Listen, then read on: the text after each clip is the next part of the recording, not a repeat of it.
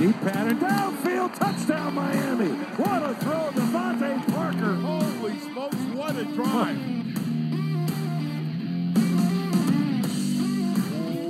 What is up, Dolphin fans, and welcome to the Drive Time Podcast, part of the Miami Dolphins Podcast Network, covering your team, your Miami Dolphins. How's it going, everybody? I am your host, Travis Wingfield, and I'm here to bring you your daily dose of Miami Dolphins football. And on today's show, it's a football Friday and a fan Friday. You know the drill. John Congemi is getting loose in the bullpen, and he's got his A-plus stuff today. We're going to go pick the Week 11 games, give you a 3-pack of games for college football this weekend, and answer your questions, including a few non-football questions I'm very excited to talk about here on this edition of Drive Time from the Baptist Health Studios inside the Baptist Health Training Complex. This is the Drive Time Podcast. That's another Miami Dolphins.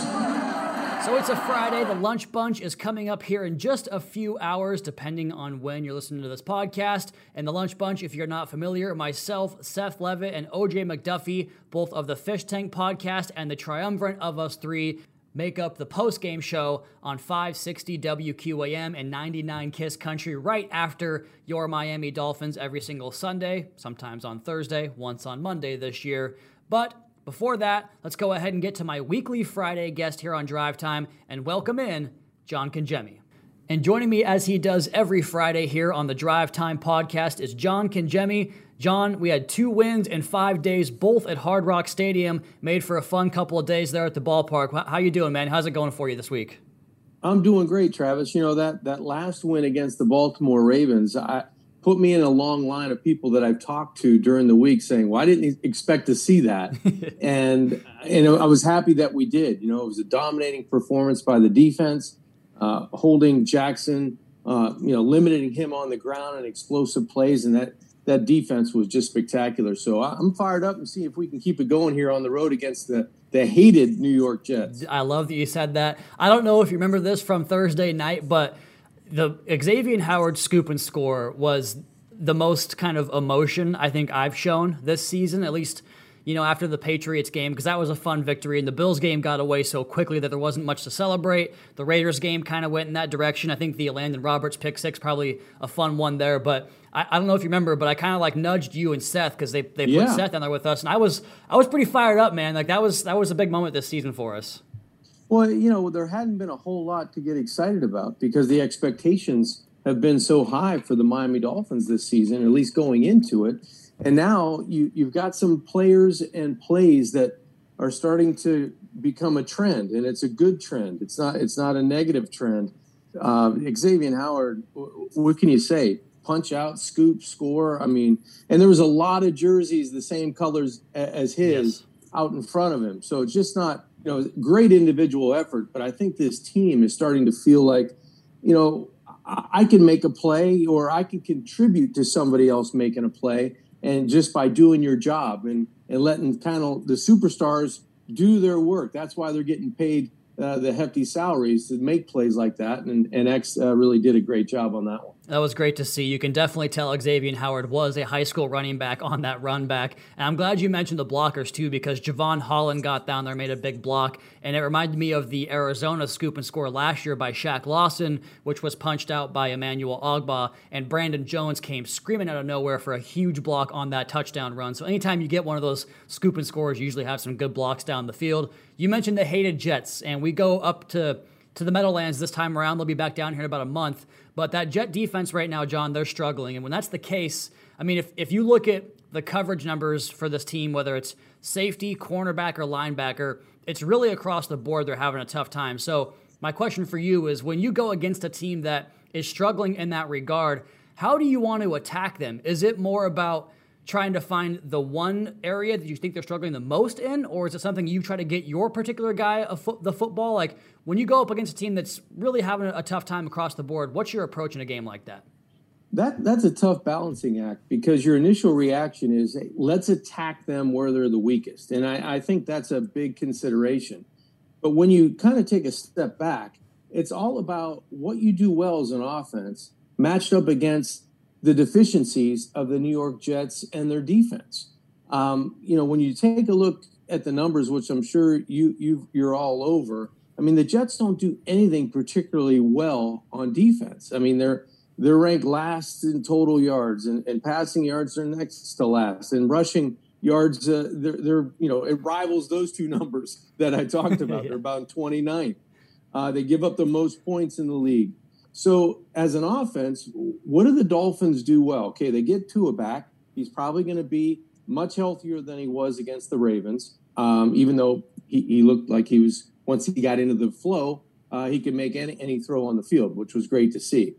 So what do? You go to your playmakers, because that's been the bread and butter of the Miami Dolphin offense. If there's anything you can hang your hat on, besides getting the goose egg last week, Mike Gesicki's been a playmaker, okay? Jalen Waddle, for all we talk about wanting to get him on more explosive plays, he's been dependable, he's been durable, he's been run after catch, he does all those things.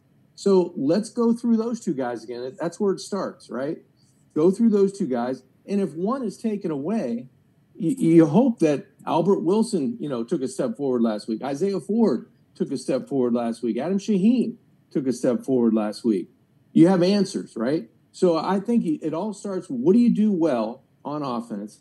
And then you kind of match and marry that up to, hey, the Jets are pretty much not good across the board on defense, meaning they haven't had anything to say, well, at least this is so good that we don't have to worry about it. So I think the Dolphins run their offense, go through their playmakers, and let their decision maker, Tua Tagovailoa, dictate what you can do with the offense, pushing it through the air. And if you get a little bit of run help, that's going to really bolster the attack. I'm really glad you mentioned Albert Wilson, because going back and watching the tape of that game, the reason they sprung that blown coverage to really put that game pretty much on ice at the end there was because they had run a bunch of those jet motion looks, and eventually the Ravens just lost track of him. And that can happen when you have a couple of guys like a Waddle and a Wilson that have that not just vertical speed but horizontal speed. So I'm with you. It was great to see him back in the fold. Hopefully he keeps this thing going. You mentioned Waddle and Gesicki. Maybe we get Fuller and Parker back here down the line eventually, and we can finally see this offense at its full peak that we expected back in training camp, and an offense that really had a lot of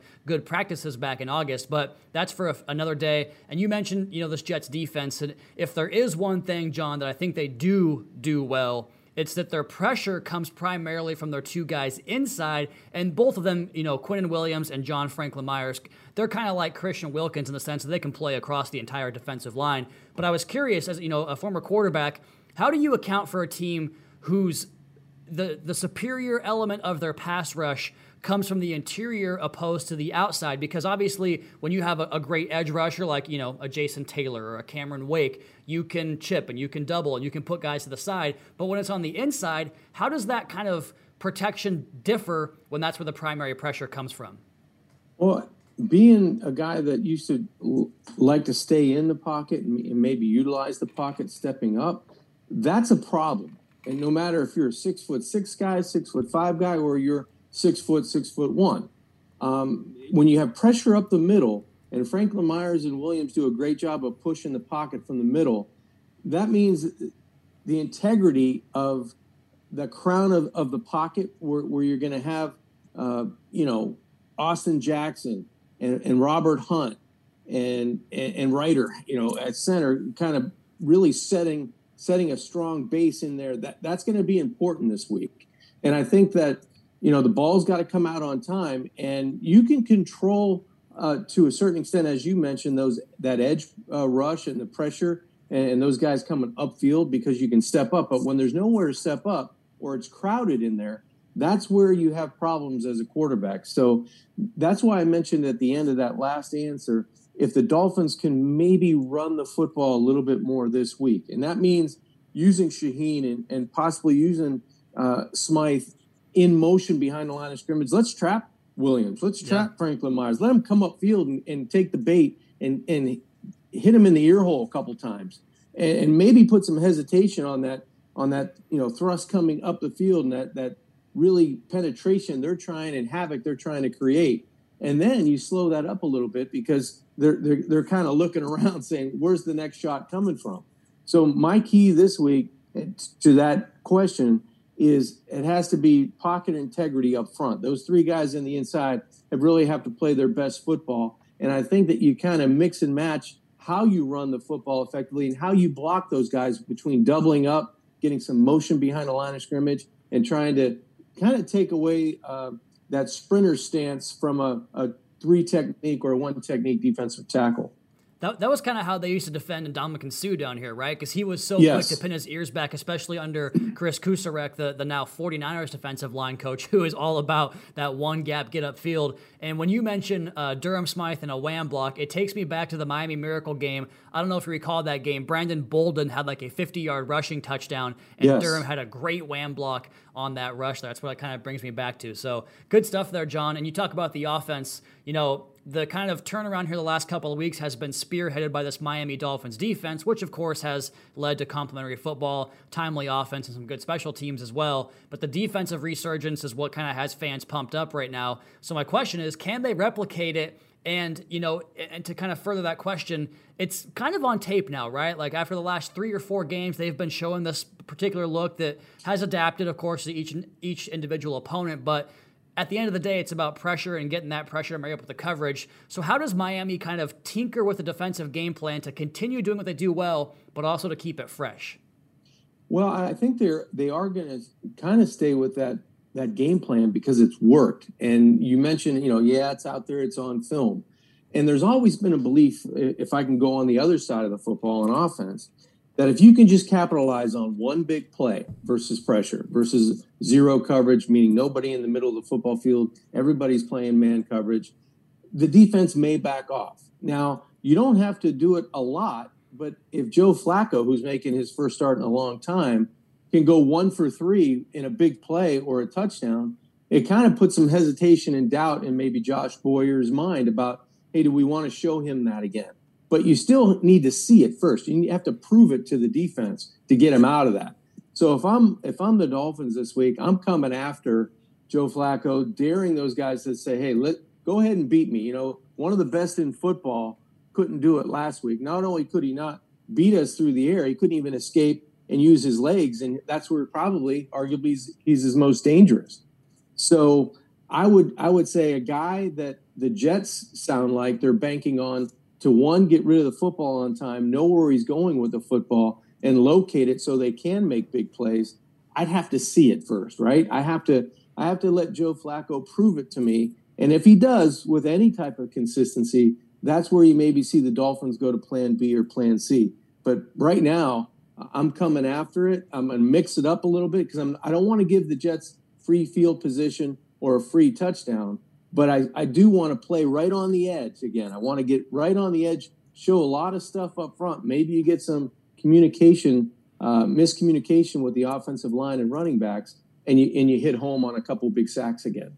And actually, now that you mentioned that, going back over the tape last year from, I think it was week 6, the shutout performance this Dolphins defense put out there against Joe Flacco and a different Jets team and different coaching staff. But he did try that a couple of times to Byron Jones. I recall him trying to basically get a one-on-one chance and just throw that thing up there and hope for the best. And it never worked for them in that game. So I like the Dolphins' chances there with Xavier Howard and Byron Jones doing their thing off the outside. But that's a great point, John. And to kind of finish this thing up before the mailbag, the Dolphins will win this game, John, if? Well, unfortunately, I think this is going to be a game that mirrors the Texans game to a certain extent, where it's if you can win the turnover margin, if you can handle sudden change if a turnover happens, both on offense and on defense, and this offense, the Dolphin offense, can score a couple touchdowns so they don't have to settle for red zone field goals. Then the spread gets from a 17-9 Texans game to a 24-10, 24-3, 27-10 type of game. That's where I'm seeing it, because even though these teams like to give up points defensively, the offenses have struggled even with maybe good field position or consistency. So I feel like it's going to be a little bit of back and forth where it's field position, turnover here, sudden change, who reacts better. And if the Dolphins can win margin, sudden change, touchdowns in the red zone, they come away with a 14 to 17 point victory. That was kind of the script last year in both those games too. A strong defensive performance from Miami, and offense had their timely hits when they got them, and so they kind of found their way into those exact same wins like you mentioned there. Good stuff, John. Let's get a couple mailbag questions. You ready for those? Yes, let's go. I told you beforehand I had a tricky question for you. I didn't want to prime you for it because I wanted to be really authentic here. I cheated, though. I went ahead and looked ahead. So this question comes from @Brian Meinhardt. He asked, what Dolphins players have developed on the practice squad and ended up having a productive NFL career, or any team for that matter? And again, I went back and looked from 2010 up until the current team, and I have a couple of guys that actually were on the Dolphins practice squad and went on to successful NFL careers. Can you think of anyone that comes to your mind off the top of your head, John?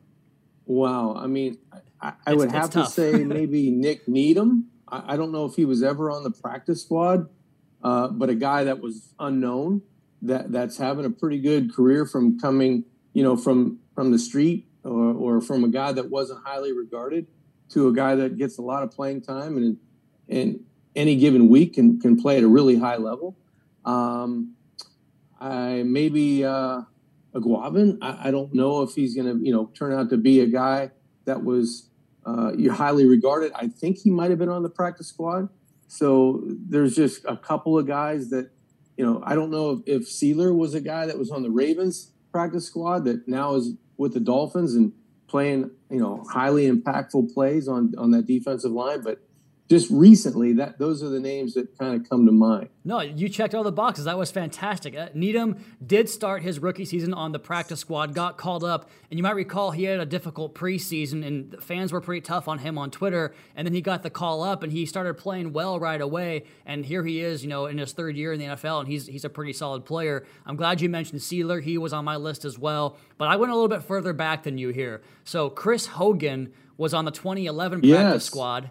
And 7-Eleven, that's right. And although he didn't make it here, he obviously had a great career with the Patriots up there in the AFC East. The Dolphins also signed Michael Thomas off the 49ers practice squad, and then he would go on to seal the very next game he played by picking off Tom Brady in the end zone. What a great story that was. He then went on to have a great special teams career and had his hand in all kinds of social impact committees, a great ambassador of the game. A great guy, too. One of the best guys there ever was, right? A captain for this team for a couple of years there. And then Jesse Davis was on the 2016 practice squad, and he is still here, starting on the offensive line. So those were some of the names I had.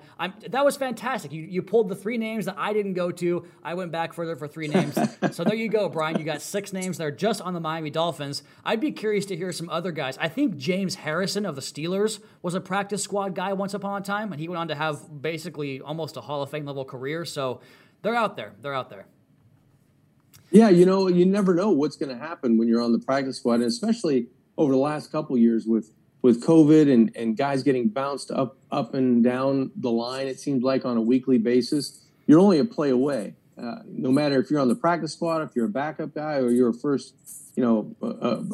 or second or third or fourth round draft choice, things happen in this league, and you always have to be ready. And we've seen it happen in a number of occasions at multiple positions this year with the Dolphins. Absolutely. The Dolphins actually just signed Jamal Perry back off the practice squad after he was down on the practice squad most of the season. I think Elijah Campbell missed practice. He missed the last game as well, so he's been kind of banged up as one of those core special teamers who I think's had a pretty good season in that role. Maybe Perry comes up and replaces him in that role if he can't go on Sunday.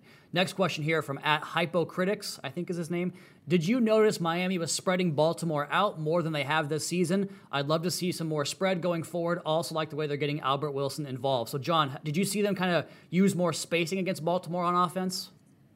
I thought they had a good plan against Baltimore, and I did see a lot of guys in different positions. We saw some motion, with Albert, and I'd like to see Jalen kind of maybe adapt into that role some too, with some fly and jet sweep and I don't know what they're calling it, behind the quarterback orbit motion, maybe that you're going around and move him around a little bit more too. And if we're at the point now where we can adapt and move a little bit more, I'd like to see Jalen kind of in that role that Albert kind of reconstructed and brought back to the forefront. It was nice to see him get involved. No, that's a great point. The Dolphins coaches this week actually talked about how much they have put on their rookies' plates. And I mean, why wouldn't you? Right now, Waddle, Phillips, and Holland, the top 3 picks in this year's class, are playing a whole bunch of football and playing some of the best ball on the team. And it's almost like the converse of that rookie wall thing, like you talk about there. As they get more and more comfortable here, maybe they have the best parts of their season down the backstretch here for the Miami Dolphins. That's a great point right there. One more question for you here, John, and we normally have a 1 per customer rule around here, but Brian Meinhardt, again, asked another question that I couldn't ignore with you on the podcast, John. He asks, who makes the key lime pies that you guys torture us with every single week? Now, I don't know the answer to that part, John. Do you? And if no, can you give Brian here a key lime pie recommendation, being that you've got way more South Florida residency years on me than I've been down here? I can, and I can't think of the name, but I'll promise to get it for a forum next week. There's a place on Orange Drive, and actually the Dolphins do a great job with their employees. They give a list out of different pies that you can purchase for Thanksgiving, or that they will give out on Thanksgiving to the employees. And I believe the place is right on Orange Drive between University and the Turnpike exit ramp there on the south side of Griffin Road. Yeah. Orange and Griffin right there. And I'll get the name. I don't have it right in front of me right now, but that's the place. Key lime pie, pumpkin pie, banana cream pie, anything you want, they've got the best. I am literally going to hold you to that because my brother and his kids are coming to town for Thanksgiving, and I have to go do all the shopping, and that sounds perfect. So I need that name. Whenever you can get it, John. I appreciate that, man. No problem. I'll work on that and have that for us at the top of the show. How's that? Sounds good. And then I'll put it out there on Twitter as well so Brian can see that. John, that's all I got for you today, man. I appreciate your time. We'll be back for a nice little homestand here in a few weeks after this trip to the Jets. So we'll see you at the stadium and, of course, every single Friday, except next week. No Friday podcast with John for the Thanksgiving week. But other than that, we'll have you back every single week. John, thank you so much, man. You're the man. Appreciate it. You got it. Good to be with you, and hopefully we get a win up there in New York. That'd be great. Yes, sir. Enjoy your Thanksgiving, John. You too. And there he goes. He really says it all every time he comes on Drive Time here on the Friday edition of the podcast. Let's go ahead and continue the mailbag here. A few more questions from you all. We also have a written piece up on MiamiDolphins.com this weekend answering a few more of your questions. I really appreciate you guys writing into the podcast and letting us know what you think, asking some questions for John and I, as well as myself. This first one here from @PattyPerk, and this is off a football topic. Who was the best character from the hit children's cartoon Doug? Right up my alley, Pat. I grew up on Stick Stickly summer programming. You go outside and play wiffle ball or football or whatever. You come back in, get a popsicle, watch an episode of Doug or Hey Arnold. Those were two institutions in my household, and my answer would be the same for both shows. It's the best friend of our hero, right? Arnold and Doug. Gerald and Skeeter. Everybody needs a Gerald or Skeeter to really both provide a moral compass, but also be that ride or die homie that you need in your life. And, who else is going to stand up to Roger Klotz or speak fondly about you to Patty Mayonnaise? So for me, it's Skeeter all the way.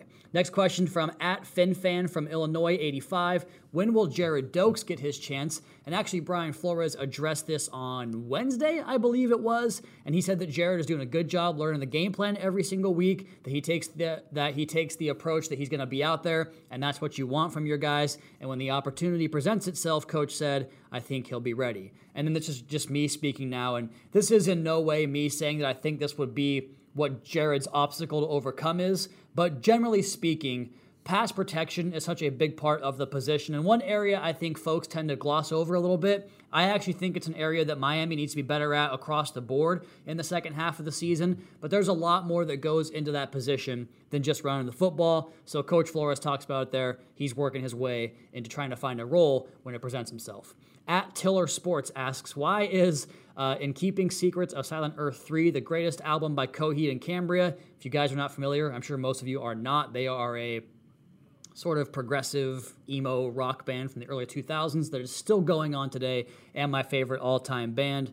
It's a tremendous record. I think most Coheed fans were probably introduced to the band by A Favor House Atlantic, their kind of main song besides Welcome Home. The Crowing is a sensational ballad of sorts. The title track is a song I've played probably 1,000 times in my life. Al the Killer, a nice change of pace. 2113, there's just so much variety in that record. It's a phenomenal record, but what if I told you that I was a second stage Turbine Blade guy, and it's a perfect track from 1 through 11, including the bonus track, iRobot. So always good to talk to a fellow child of the fence, but yeah, Coheed forever, man. They're the best band of all time. Let's end with this one from the great Jason Sarney. He's at Jason_Sarney. Check out his website, The Finns Maniacs, as well. Better dynamic duo.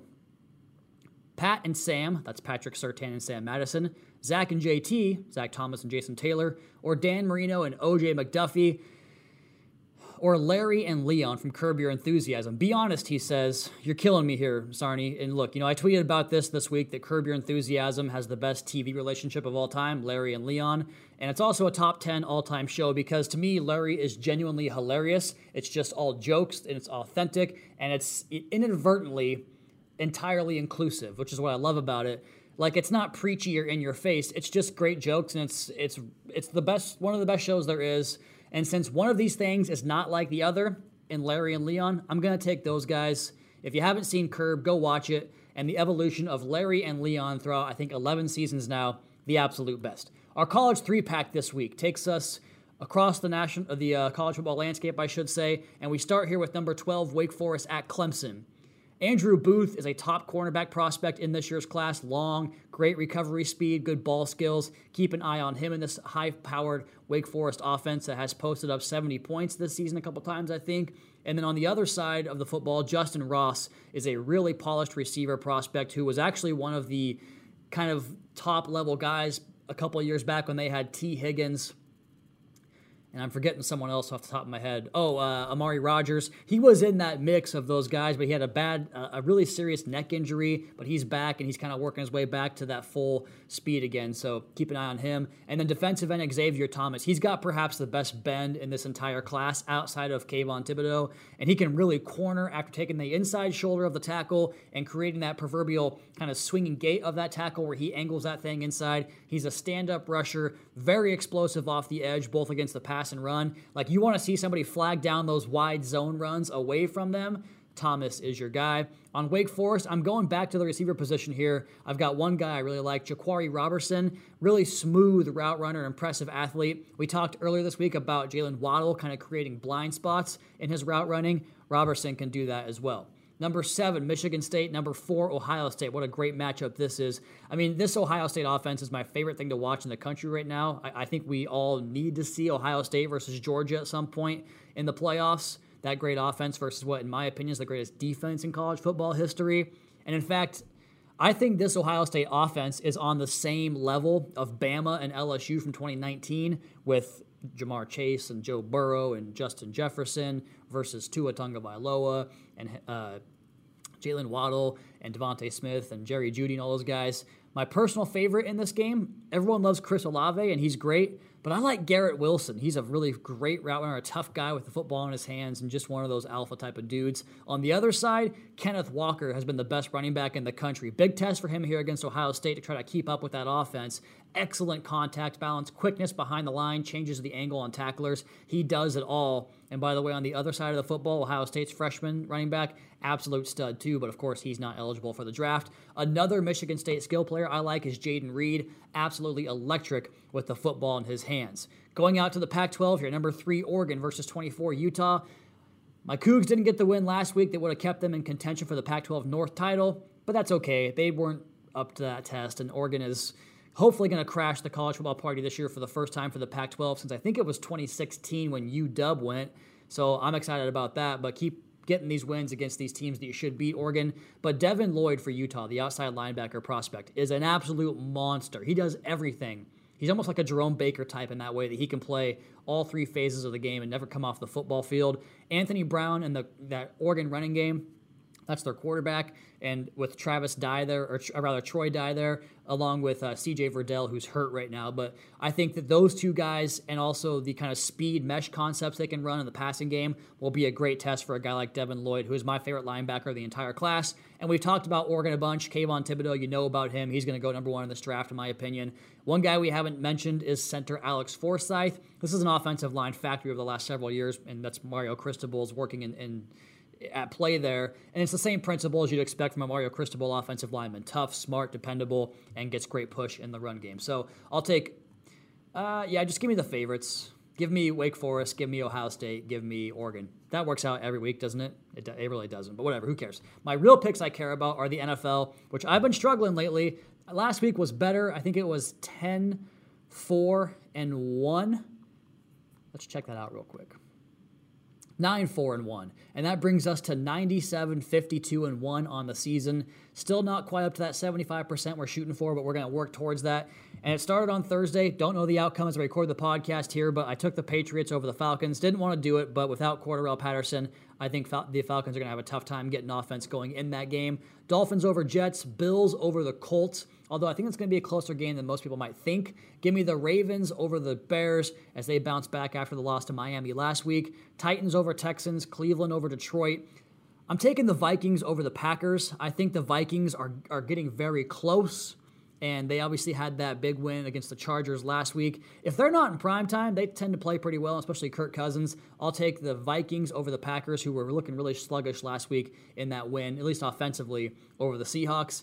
Give me the Eagles to win. I wrote down the Patriots. That's not right. Who do the Eagles play this week? We'll come back to that game here in just 1 second. It was N-O, not N-E.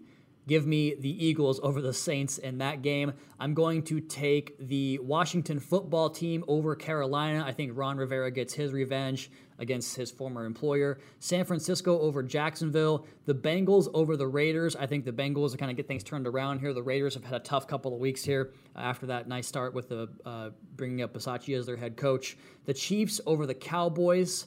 That's a tough one, but I think Kansas City might have found their rhythm, and I'm going to be picking them pretty much every week, as I do every week, going back for a few years now. I'll take the Seahawks over the Cardinals if Kyler Murray's not back up to full strength and full health. I don't like that offense as much, and the Seahawks, I think, will get things going better this week than they did last week. The Chargers over the Steelers, although there's a bunch of COVID possible misses in this game with, I think, Joey Bosa, Minkah Fitzpatrick, Ben Roethlisberger still on that list as well, so we'll see what happens there. And then give me Tampa Bay over the Giants on Monday Night Football. So that's your Week 11 picks. That's the Friday podcast. We'll have the recap show for you on Sunday night / Monday morning, in addition to the post-game show on 560 WQAM. If you're going to be out there for the game, if you're going to be out in New York City, Slattery's on Saturday night, the Miami Dolphins bar out there in New York City. You don't want to miss that. Myself, Seth Levitt, OJ McDuffie, a whole gaggle of Miami Dolphins contingency is going to be descending upon that bar on Saturday. Fans and employees and us in the podcast network. Can't wait to get out there and see all you guys out there. As for next week's podcast program, Thanksgiving week, no Thursday, no Friday show. Enjoy your families. I will do the exact same. We'll bump up the preview show to Wednesday, and we'll get rid of the deep dive and the Friday mailbag podcast. We'll take a bye week next week as we can all kind of enjoy our holiday and a short little mini bye week in the middle of the week, so to speak. My brother and his kids are coming down for the holiday, so I cannot wait to see them and have them here and watch some football with them and do some South Florida stuff. But that's the podcast schedule next week. We'll be back to 5 days the following week again, so stay tuned with us here on Drive Time. In the meantime, you all please be sure to subscribe to the podcast on Apple Podcasts. Leave us a rating, leave us a review. You can follow me on Twitter at Wingfield NFL. Follow the team at Miami Dolphins. Check out the Fish Tank podcast with Seth and OJ. And as far as the Miami Dolphins social accounts go, we're going to be taking that thing over on Saturday as well. I think Sunday morning out at the MetLife Takeover Tailgate too. So keep an eye on the IG, the Twitter account, the Facebook, the TikTok, all that fun stuff. And of course, our YouTube channel for all the media availabilities and Dolphins Today. And of course, MiamiDolphins.com. Until next time, fins up, Caroline, Daddy's coming home.